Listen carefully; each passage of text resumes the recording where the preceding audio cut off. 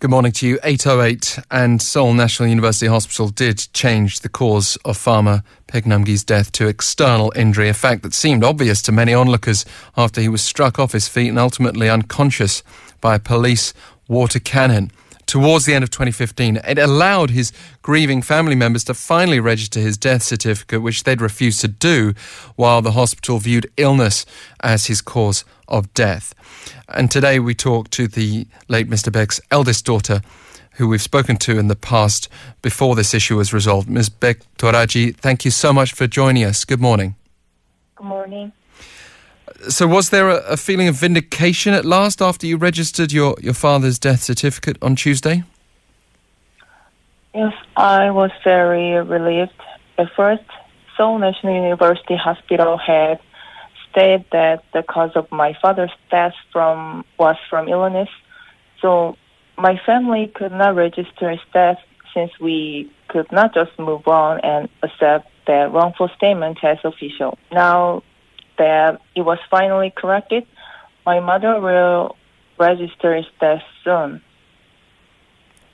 I just wonder what your initial reaction was, though, whether you were left in shock or whether you'd seen this coming when Seoul National University Hospital made its announcement on changing the cause of death. Months after you, your family and activists had been demanding this. And of course, we've seen an administration change in that time as well. Yes. On 14th afternoon, I got a phone call from a lawyer representing SNUH who said the vice president of SNUH wants to meet my family and discuss the death certificate issues, but did not mention that they have changed the cause of the death. The next morning, the vice president said an apology for the belated change of the cause of his death and recognized that their wrong death certificate had caused the substantial pain that my family had to go through. He finally let us know that they have changed the death certificate and we can issue the corrected document at time. And this is the first time to change the death certificate since the hospital was established, so no one knows how to handle this process, and they explained it has to be taken some period of time to change the death certificate and expressed a sincere apology for this. Well, there has been a lot of speculation made regarding why the hospital decided to suddenly do this, even if it was what you wanted. Do you have any particular demands for the hospital to clarify? Yes, after the police gave up the autopsy, we requested the president of SNUH to change the cause of his death before his funeral, which he refused at the time. And we filed a lawsuit against the hospital demanding the change in January. Now the vice president said after the lawsuit, they were able to hold a medical ethics committee and start the process to change the cause of the death. You held a press conference on Tuesday and you stated then that you can't either accept the apology issued by police. Can you share with us why? Yes. The Commissioner General of National Police Agency said he was sorry but did not mention why he said such an apology.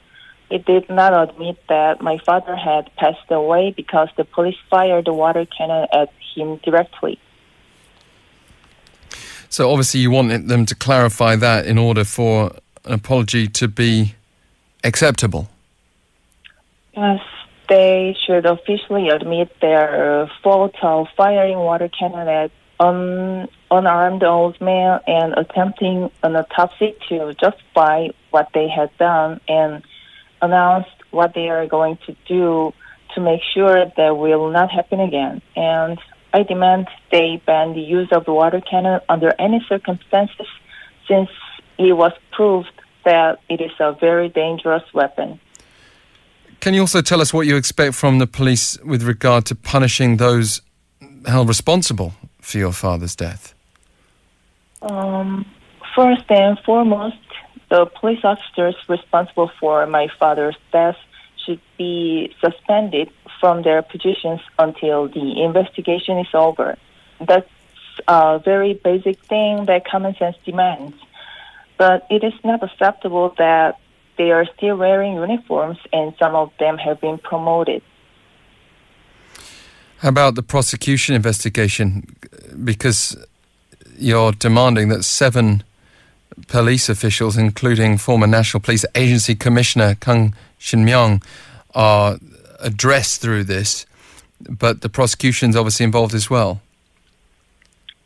Yes, the prosecutor did not open the investigation details.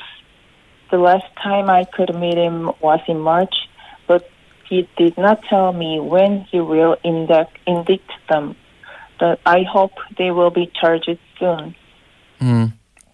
And just finally, do you have a message for our listeners, for any members of the police, to prevent a recurrence of what happened, the oppression of citizens, the abuse of state authority, which we saw back in 2015? Obviously, we've seen a whole load of protests since then as well. Yes. Late former President Law once said that the state authority must be exercised with extreme care. I could not agree with him more. Police power is supposed to be used against criminals, but in Korea, they consider peaceful protesters as criminals and attack them, which is why police violence against them recurs over and over again. I believe that the police should change their view towards the civilians with no criminal intent. Well, thank you so much, Ms. Baek, again for speaking to us on the line. And it must have just been a hellish few months for you anyway. Anyone who's lost a loved one would identify with that sentiment. But to have done so under such unjustified circumstances, our sympathies continue to be with you. Thank you. Thank you. Ms. Baek Doraji, late Baek Nam-ki's eldest daughter there. If you want to share any of your own messages of sympathy, #1013 for 51 per message.